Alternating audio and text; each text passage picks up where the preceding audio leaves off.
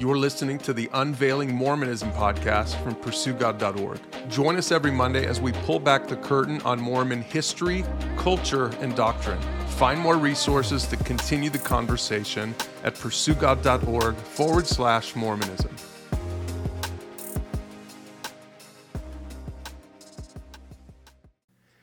Okay, today we are going to continue to cover the Gospel Topics essays from the LDS Church. Last time we talked about Are Mormons Christians? That's the title of their essay. Today we're covering two essays, Bo. We're going to try to get through two, and they both relate to translation. Christians have one scripture, the Bible. Old and New Testaments, one scripture. Mormons add three more scriptures, and we're going to be dealing with two of them today. So explain it from there. Pick it up from there real quick, Bo, and then let's talk about the translation process. Yep. So the Book of Mormon, Joseph Smith claimed it was an ancient record of the people that lived in the Americas, and that they had written down their account of their dealings with God and Jesus appearing to them on the American continent on golden plates. And who's Mormon? Who's this Mormon guy? Yeah. Whose book is this after all? Yeah. So Mormon was an ancient prophet, right? Joseph said that Mormon was an ancient prophet that lived in the Americas that compiled this record and abridged the record in his own words, and then gave it to his son Moroni, the angel Moroni. You'll see him on every Mormon temple. And the angel Moroni buried that record in the ground. So it's a record. It's a record essentially of the American Indians. It's a record of the story is in the Book of Mormon. We're not going to get into this, but the story is that at the fall of the Southern Kingdom of Jerusalem, some Jewish people in 586, right around there, they get on a boat. They come across. They're the first ones to sail the ocean blue, not Columbus. They get to the Americas. Those are basically the American Indians. So basically, the Book of Mormon is like the Old Testament equivalent of the Americas. Is that a good way to maybe kind of summarize it? For sure. Yeah, it's a really good way to summarize it. That was absolutely Joseph's claim. Claimed it was the record of the ancient American Indians, for sure. Okay, so he's got these plates. Moroni, the angel Moroni appears to him and gives him these plates. Okay, now let's pick up the translation. Okay. Got context. Here we go. So Joseph has these golden plates in his possession, he claims, and it's time to translate them into the English language to find out what the scripture says. So in this essay, it explains essentially what the translation process looked like. So they'll cover a few things. They'll cover that it was translated by the gift and power of God. And what that means, I think it has always been a bit unclear for a lot of members of the church. It was definitely a bit unclear for me. What it actually means is he used certain instruments in the translation process. And the instruments were referred to as the Urim and Thummim. Ultimately, what those instruments were he had a stone, maybe two stones, called a seer stone. And this, for me, when I read this, I knew that he had a seer stone in his possession. I did not know the history behind seer stones at all. And this was probably the first time I started to question the Book of Mormon. Because I had always, growing up, believed in the book. It was just, yeah, of course, it's scripture. So is the Bible. They're both scripture. But reading the way that the Book of Mormon was translated, especially in this essay, right? Because again, I didn't want to read anti-Mormon literature, and there was plenty of anti-Mormon literature written about this seer stone that was in Joseph Smith's possession. So when I read this essay, it became pretty clear to me that there were some things missing in the story. So, for example, right, it says that Joseph found instruments before he began the translation process. So it says that the other here, we'll just pick it up in the essay. So we're reading the translation instruments section of the essay, and it says the other instrument which Joseph Smith discovered in the ground years before he retrieved the golden plates was a small oval stone or seer stone. And as a young man, Joseph Smith, like others in his day, used a seer stone to look for lost objects and buried treasure. So Okay, hang on a second. So like back in 1820, before, you know, before Joseph has these plates or anything, he's using a seer stone to look for gold, right? To look for treasure. And that I'd never known that. That was weird to me. And so when I studied the footnotes on this, that's when I started to really wonder what was going on. So Richard Bushman is a Mormon author. He wrote Rough Stone Rolling, and he wrote plenty of work on Joseph Smith before that. He's a historian, and it basically says that Joseph probably possessed maybe more than one seer stone. He appeared to have found these stones while digging, and that these stones ended up being what he used to take people on money digs. So in Joseph's day, before founding the church, anything like that, he claimed to be able to find treasure with this stone he had in his possession. He would take people on these treasure digs. They would never find treasure. He would say that an angel had moved the treasure, and he would move on, and they would have paid him for the treasure hunt already, right? So that's how he sort of made a bit of money back in the day. Well, ultimately, he was charged for that because it was illegal to swindle people using seer stones. And so in this essay where it said, like others in his day, he used a seer stone to look for lost objects and buried treasure, that was a big flag for me because I realized, wait a second, all that anti-Mormon literature saying he was a treasure digger, like, oh, wait, he was. And not only was he, but he used that seer stone, and then later he used that seer stone to translate the Book of Mormon, which for me was mind-blowing. I had no idea that Joseph was, for all intents and purposes, ripping people off with a seer stone. And again, I'm not trying to speak ill of Joseph or the church. This is just in history. This is what happened, right? In fact, Joseph admitted to taking people on these treasure digs, and says it was a terrible endeavor, wasn't profitable, yada yada. But ultimately, he was charged for it, and that's when he swears never do it again. So, anyway, sorry, bit of a side tangent there, but it's an important one because it's the same instrument. So when the church claims Joseph was translating the Book of Mormon by the gift and power of God, well, it was through this seer stone. He had been taking people on treasure digs years before. It's the same stone now that he's using to look. So what he would do is he would put the stone in a hat. He would look in that hat, and he would read aloud the words that were on the stone, is what he claimed, right? So he's not doing what I always thought he was doing, which was reading the ancient hieroglyphs, translating them into English. He's actually not handling the plates at all. He's not looking at the plates. They're either covered, they're in a different room, or they're buried, and he's dictating essentially what he sees on the seer stone, and that's ultimately what he claims and what these accounts in this essay claim. So here's the problem. Again, when I read this gospel topic essay, I'm not really sure why they included this, because I've always known what you just explained. I've always known about seer stones. I've always known that that's part of the story. Whenever I've in any books I've read, No Man Knows My History, Fawn Brody, people like that, which again, Mormons aren't supposed to read, but these are the books that I've read to understand Mormonism.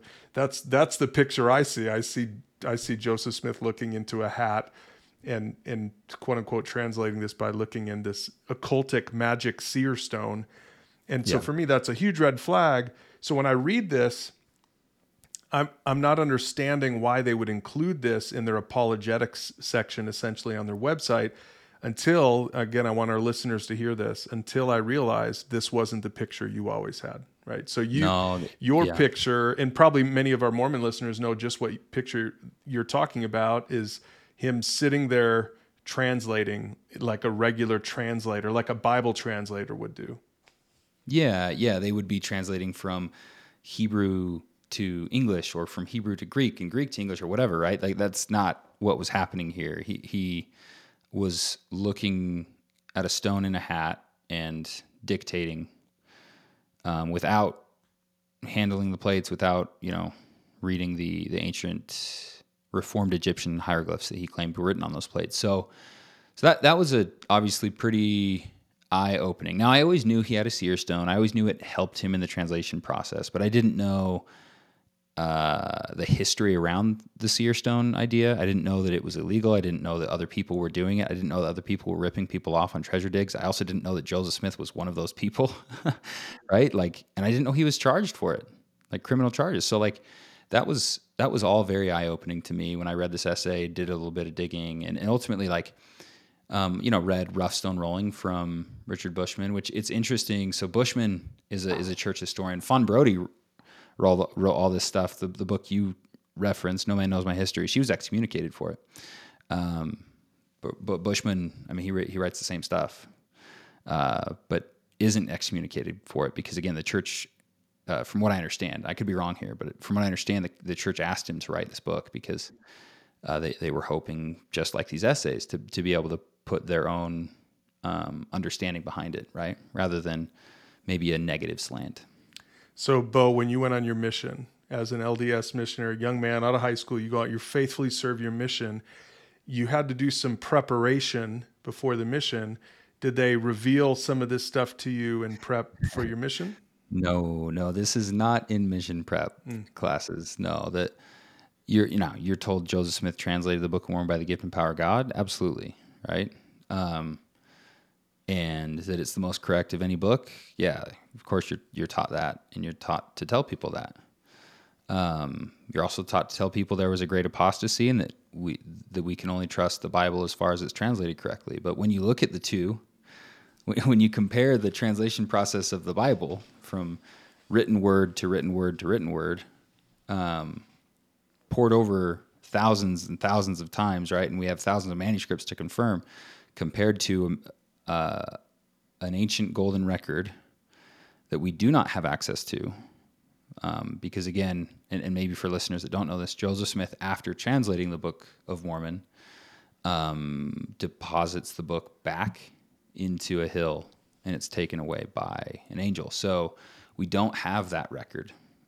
We do have the ancient records of the Bible, and we do know that it's translated correctly. So it's it's pretty interesting, right? What we were taught as missionaries, what we were taught to teach as missionaries versus what you come to find out. And again, this is just from reading from this essay. So it goes on to talk about the mechanics of translation, right? And it says that that according to most of the accounts, Joseph placed either the interpreter or the seer stone in a hat, pressed his face in the hat to block out extraneous light, and read aloud the English words that appeared on the instrument. The process described brings to mind a passage from the Book of Mormon that speaks of God preparing a stone which shall shine forth in darkness unto light. So that's from the Book of Mormon, right? That's how Joseph Smith translated the Book of Mormon. He did not read the ancient Egyptian hieroglyphs. He looked at a stone in a hat. And so for me, I always knew a bit of that folklore, but it was never like plain as day in my face as it was when I read this essay. And again, thinking about how I was going to teach this to high school students was tricky, because even the church video that we were approved to show them showed Joseph translating it by touching the plates, reading the hieroglyphs, speaking it aloud in English. Robert Cowdery writes it down. So Oliver Cowdery writes it down. So it just was like, how do I do this? And obviously it just didn't work out. So anyway, that's the translation of the Book of Mormon. Let me ask you one more question about that before we move on. So there's a section in here, and I've always been a little confused by this. Let me read this section. It says, Joseph received the plates in September 1827, and the following spring in Harmony, Pennsylvania, began translating them in earnest, with Emma and his friend Martin Harris serving as his main scribes. The resulting English transcription, known as the Book of Lehi, and referred to by Joseph Smith as written on 116 pages, was subsequently lost or stolen, and as a result, Joseph Smith was rebuked by the Lord and lost the ability to translate for a short time. So I've heard about this a little bit, but I'm a little bit confused. So what is this? Did you know about this, and how was this explained to you? Yeah, everybody knows about this because it's used to showcase obedience. It's a big lesson in obedience in the church. So you're taught this at a young age. Like, if you don't obey the Lord, like major things can happen. For example, even the prophet Joseph lost the ability to translate. So that's definitely something you're taught. Yeah, the 116 pages were it's basically the first chapters of the Book of Mormon, written by the father that came across, which was Lehi. And so when those pages were lost by Martin Harris, Joseph ultimately receives revelation from the Lord not to retranslate those 116 pages, which again that's tricky, right? Because what the Lord says in the revelation to Joseph is that there are evil men who will try to change his original translation to show that he doesn't have the power to translate, so he shouldn't retranslate. But God knew that was going to happen, so he prepared the book of Nephi to summarize what the book of Lehi Okay, had covered. so the book of, that's interesting. The book of Lehi is not in the Book of Mormon.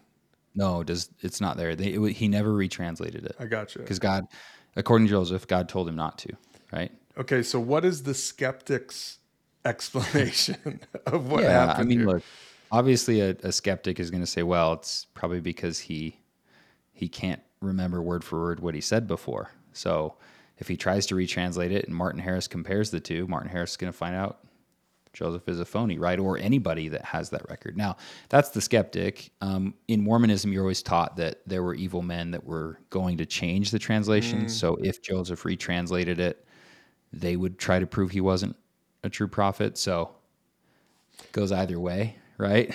So, But yeah, I, for sure, a skeptic can see right through so that. is this the one where the history tells us that it was Martin Harris's wife who took it Yes. and hid it? Um, Did she hang on to it to try to prove?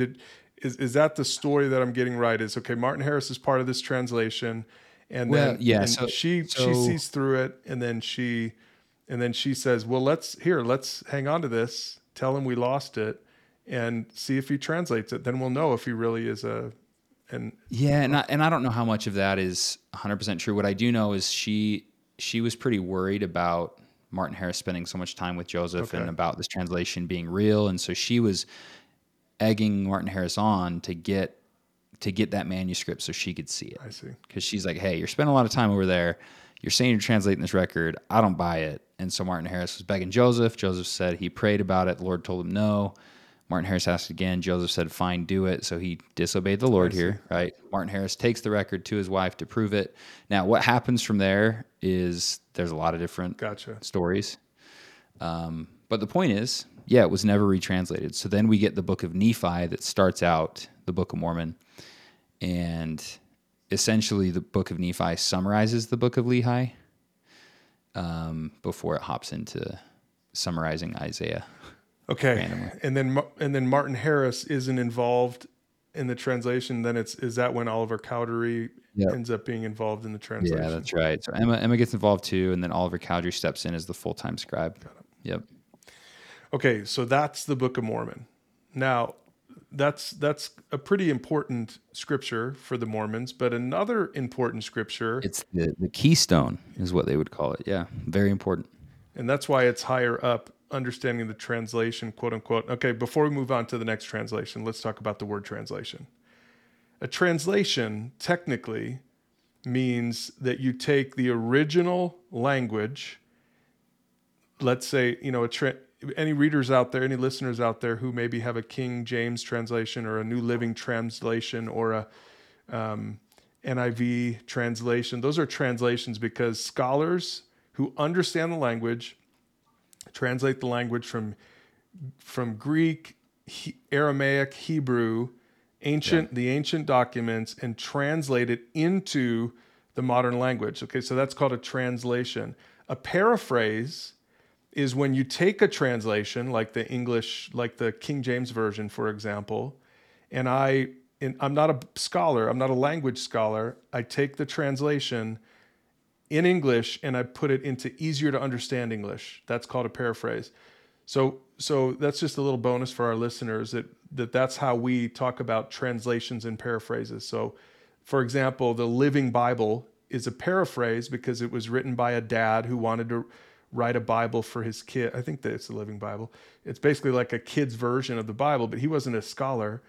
He took the King James Version and then wrote it into language that his kids could understand. There's nothing wrong with that. It's just really important to understand whether it's a translation or a paraphrase. It's important to know what you're reading. Like in the English Standard Version is a translation that is a word for word. It's a literal translation. The translators were not interested in making it easier for you to understand. They just wanted to be as faithful to the text word for word. The New Living Translation is a translation where the translators, they're still translators, but they had a little bit of a different idea. It's more of a thought for thought translation. So that's why the New Living Translation is easier to understand than the English Standard Version for most of us because they're both translations but with a different intent. So all of that background to say, Bo, is the Book of Mormon a translation? Yeah, not in that definition, no, because he's not translating the ancient Reformed Egyptian hieroglyphs into English. Yeah, he's not. And even, it's interesting. So as we get into the translation, this next essay, the translation and historicity of the Book of Abraham, they even start to try to redefine the word translation here because look, the Book of Abraham causes a big problem, and it did for me. It does for most Mormons that really actually study how this record came to be. And when I read this essay, that's when I was really shaken. And it's the last one. So let's back up and let's explain the Book of Abraham. What is the Book of Abraham to a Mormon? So explain this to us, and then let's talk about the sketchy translation of it. Yeah, so the Book of Abraham is a book of scripture that Mormons are taught was written by Abraham, and it contains some pretty plain and precious truths that are really important to Mormonism. So what we're taught is that Joseph Smith translated this ancient record, and it's part of what's known as the Pearl of Great Price, which is one of the 4 standard works of Scripture in Mormonism. So you have the Bible, the Book of Mormon, the Pearl of Great Price, which is the Book of Abraham and the Book of Moses, and then you have the Doctrine and Covenants. So the Book of Abraham is one of the 4 standard works, and you study it a lot in Mormon churches. So that's what the Book of Abraham is or what the claim is of it. Now it came to be through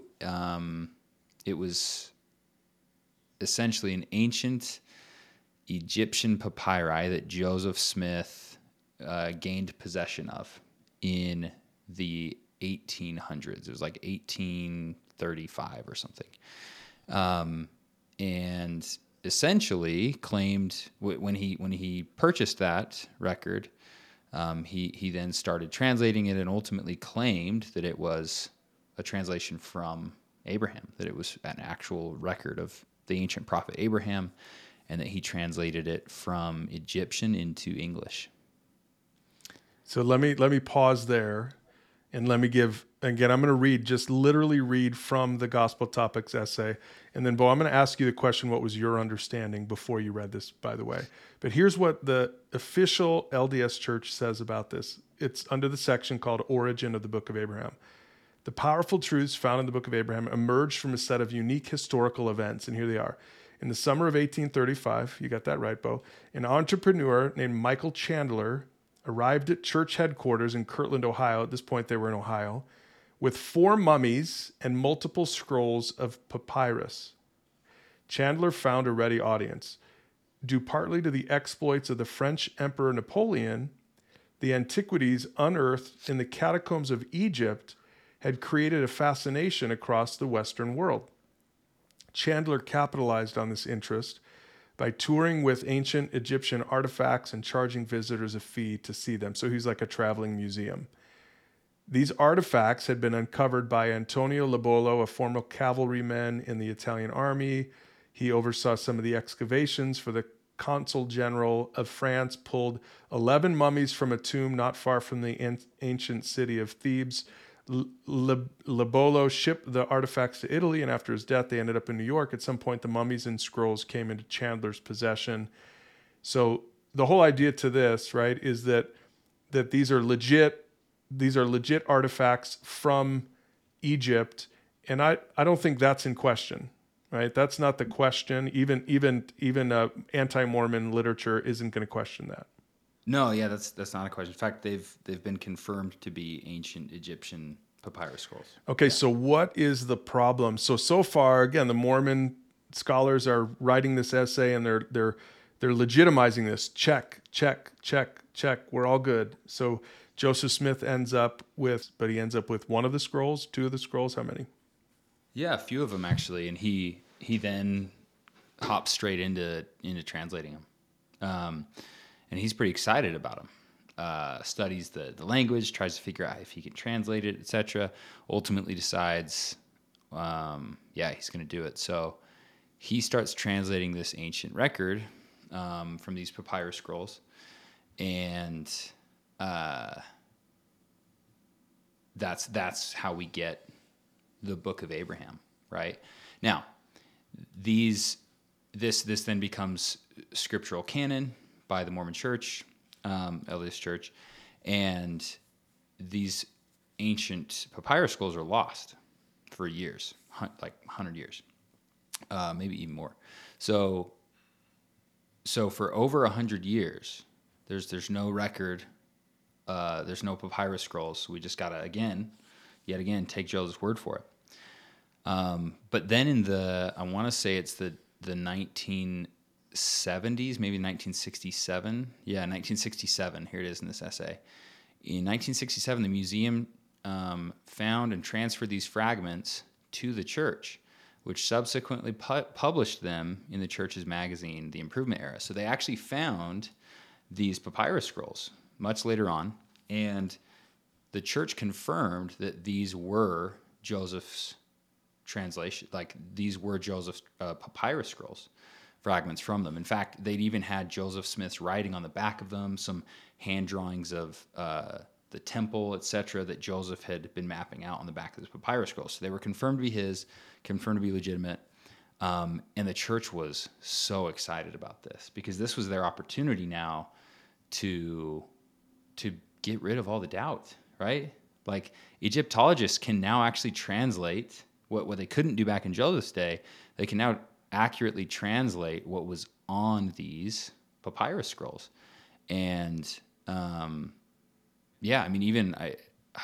a pretty cool quote from Bruce R. McConkie where he basically just says, like, it's one of the most significant things to happen in church history, the fact that we found these, right? So they're all excited, at this point.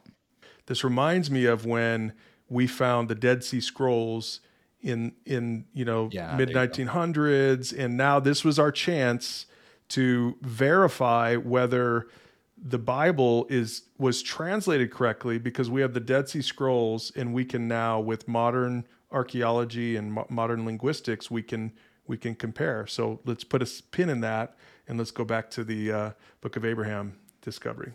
So here's what was discovered as these fragments were studied by Egyptologists. Okay. One, they found that these fragments were not from Abraham's day. These fragments date to between the 3rd century BCE and the 1st century CE, so long after Abraham lived. They also found that none of the characters, and again, I'm reading from the essay here, none of the characters on the papyrus fragments mentioned Abraham or any of the events recorded in the Book of Abraham. Latter-day Saint and non-Latter-day Saint Egyptologists agree that the characters on the fragments do not match the translation given in the Book of Abraham. So that's pretty intense for a Mormon to read, right? Like that reading that it causes you to just really realize that, okay, if he said he translated this and this was the book of Abraham, and now we have Egyptologists saying it totally was not, it was, and what Egyptologists all confirm is that it was an ancient Egyptian burial scroll, and there's a ton of them. In fact, it was a very routine thing to do, is to bury someone with one of those burial scrolls. And the images in the papyrus that we have even published in the book of Abraham in the Pearl of Great Price, you'll find the basics of those images in any Egyptian burial scroll. So very deflating for a Mormon seminary teacher to read. Definitely, especially when people had been like excommunicated for teaching some of this stuff back in the day, for the church to then confirm that, yeah, like none of this, none of the characters on the papyrus mention Abraham. None of the events recorded in the book of Abraham are on these fragments. And so it was obviously jarring for me. And now compare that to the Dead Sea Scrolls. You compare it to the Dead Sea Scrolls, and it's a completely different story, right? The Dead Sea Scrolls confirm that everything we had, it was like 99% the same of the ancient book of Isaiah versus the modern version we have. It's like, how different can those two experiences be, right? Where you have the claim of an ancient translation that turns out to be false. I mean, even the Mormon church is admittedly saying, yeah, like this definitely, what Joseph Smith translated was not the book of Abraham.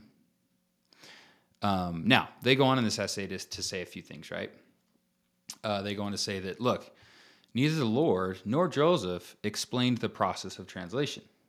But some insight can be gained from the Lord's instructions to Joseph, right? So study it out in your mind and then seek spiritual confirmation.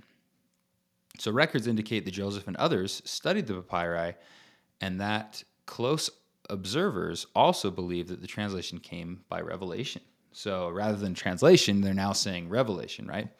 And then they say that that Joseph's study of the papyri may have led, and this is something that I always found interesting when I read this, Joseph's study of the papyri may have led to a revelation about key events and teachings in the life of Abraham.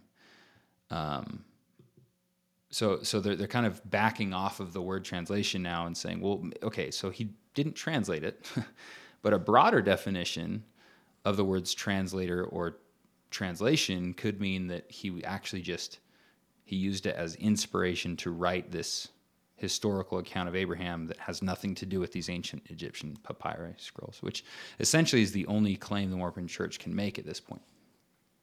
Yeah, let me read from that part of the Gospel Topics essay. It says, according to this view, his translation was not a literal rendering of the papyri as conventional translation, but rather the physical artifacts provided an occasion for meditation, reflection, and revelation. They catalyze a process whereby God gave to Joseph Smith a revelation, so not a translation, but a revelation about the life of Abraham, even if that revelation did not directly correlate to the characters on the papyri. Now, I'm trying to contain myself. I'm reading this, and I can't even imagine what you were thinking when you're reading this, because you'd been a Mormon your entire life. You'd gone on a mission. You were a good, solid, faithful Mormon. You believed this stuff. Like, what were you thinking 10 years ago when you read these words? Yeah, I just, oh man, I hate talking about it, honestly. Because I just, all of a sudden just felt, how do I say this? I felt lied to. And it was so, it just caused me to question everything, right? It caused me to question, well, okay, well, if all of this was confirmed to be false, he didn't actually translate it, well, then what about the Book of Mormon, right? And then you read the Book of Mormon essay and you're like, wait a second. Okay, it was a stone in the hat, but it was the same stone he used to rip people off on treasure digs. Like, wait a second, what? And then, so you and then anyway, we'll get into these polygamy essays, and then I study those, right? So it snowballs. And so for me as a seminary teacher and someone who had dedicated my life to this thing, who had been a good boy, not reading any of the anti-Mormon stuff, right? For all of the anti-Mormon stuff I'd ever heard about to be confirmed in these essays was devastating for me. So, yeah. So what's going on, for me, maybe I'm just naive, but for me, I'm thinking something like this comes out. And so when did this come out? Maybe I missed that. Was in the late 60s, early 70s that this stuff came out? And I guess the question is, I guess I'm thinking this is it. Like this is going to be the nail in the coffin for Mormonism, but it wasn't. So what? I guess I'm trying to understand. I'm trying to understand how a Mormon processes this. Maybe you can't even answer this, but how does? I mean, I know how you processed this, which is pretty shocking to me because you had everything to lose. I mean, you had your job to lose, you had your family to lose, you had potentially your marriage to lose. Now you didn't, but you could have. You'd probably heard the stories. So you had so much to lose. There are a lot of Mormons that don't even have that much to lose. Yeah. Who may have already read this. I don't know. Maybe you can't answer this, but what are they thinking? Yeah, I think most still aren't reading these essays published on the church's website. I think most still avoid these topics because, look, Brian, it feels really good to believe in something, right? And it feels really good to be a part of a community. It feels good to have a surety. And what you're always taught is, the church is true. The Book of Mormon is true. Joseph Smith was a prophet. So it's really hard for anybody to question their worldview, and to question what they believe in and question what they were raised in. But when you do kind of pull back the curtain a bit, uncover some things like this, and look, I'm grateful the Mormon Church is owning up to some of this stuff, right? And for me, it was a realization that like I had to think about things differently. I had to figure out what is true, what's not. And ultimately it led me down a path of, finding a relationship with God and Jesus. And I'm grateful for that. So, and my hope and obviously the reason that I'm doing these podcasts is for people to find Jesus. And I truly believe that,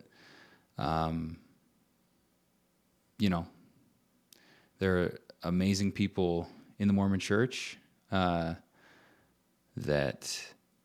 if given the opportunity would leap at the chance of following the biblical Jesus. And I think, the more that can be pulled back here, the more people can understand this stuff. I think the clearer it becomes. But yeah, to answer your question of, maybe why why do people stay in the Mormon Church after knowing all this stuff? I think, they're pretty comfortable in their worldview. They're comfortable in what they believe in. And ultimately, look, if you truly believe Joseph Smith was a prophet, then you're going to convince yourself to believe any of this, right? You're going to convince yourself to believe that it doesn't matter if the record wasn't from Abraham. It doesn't matter if it wasn't ancient Egyptian hieroglyphs. It doesn't matter if it was a stone in a hat.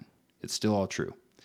But I think what I'm grateful for is the clarity and the surety the Bible provides in, like, you don't have to worry about the history of it compared to, what written word we have today, and compared to what Jesus asks of us and what like, does that make sense, Brian? Mm-hmm. I'm trying to explain this because what the Bible teaches has been the same for thousands of years, and we can rely on it.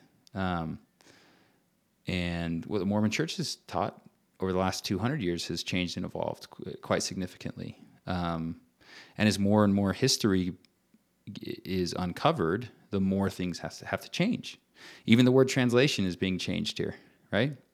So I'm just grateful that we can rely on the Bible, and we don't have to worry about it being quote unquote translated correctly, because it was. And here's why. Let's finish with this. This is straight from topic number 2, chapter number 2 in the Pursuit on pursuegod.org. And it describes what you're describing right here, Bo, because again, Mormons say, well, the Bible's only accurate as far as it's translated correctly. Well, here was the ultimate test. In 1947, a shepherd boy discovered some ancient scrolls hidden away in remote caves in the Middle East. This led to even more discoveries in the area. These were the Dead Sea Scrolls. And in the end, almost 1,000 manuscripts were recovered. Parts of almost every book of the Old Testament were found, and some of those fragments proved to be almost 1,000 years older than the oldest manuscripts known at the time. So again, this is in 1947. So here, all the skeptics are saying, this is going to disprove the Bible. Like when the book of Lehi was lost? And then, but then all of a sudden, God didn't let him translate the book of Lehi, so you couldn't prove anything. Or when the book of Abraham, the papyri turned out to be nothing about Abraham or not even dated back to that. So those things would be bricks against the Mormon church. But look at what happened, this perfect test with the Dead Sea Scrolls. The book of Isaiah provides the most compelling example, since the Dead Sea Scrolls contain a complete copy of the prophet's writings. Okay, so from the Old Testament, the book of Isaiah, when compared to the Masoretic text, so that was the text that was the oldest copy that we previously knew about, which dated back to about 800 AD. The Dead Sea Scrolls copy dated back to almost 1,000 years older, and the Isaiah manuscript compared to the Dead Sea Scrolls was over 95% identical. The only differences were minor, often just variations in spelling. So again, here the skeptics are. They're looking at the Dead Sea Scrolls saying, we're going to this is the nail in the coffin for Christianity, but it did the opposite. It proved, and Mormons, I want you to hear this, it proved that the Bible is reliable. It's worth trusting. You don't have to wonder if it was translated incorrectly, because it's not one guy looking into a hat and a seer stone. It's a bunch of scribes who faithfully translated and copied generation after generation, painstakingly copied the law of Moses, all that, Isaiah, and we have proof of it in the Dead Sea Scrolls. Bo, I'll give you the last word. Yeah, I mean, look, I think we're going to get into more of these essays, but this is not, my intention is not to tear down the Mormon Church. It's just to talk about these issues and read through the essays that the Mormon Church published and explain, what happens to me and what happens to a lot of people as they get into this history that was, covered up and ultimately has now been uncovered. And it's important for us to understand it and ultimately make a decision one way or the other on it. So my encouragement is that we make a decision on it and that decision leads us closer to God. Hey listeners, Pastor Brian here. If you're enjoying our podcast, would you consider becoming a donor? Our goal is that these podcasts would reach the largest audience possible. So obviously it takes money to create good podcasts, but more than that, we want to make sure to market this to the whole nation and even to the world. That's where your donation comes in. So would you consider becoming a monthly donor? And to do it, just visit pursuegod.org/donate.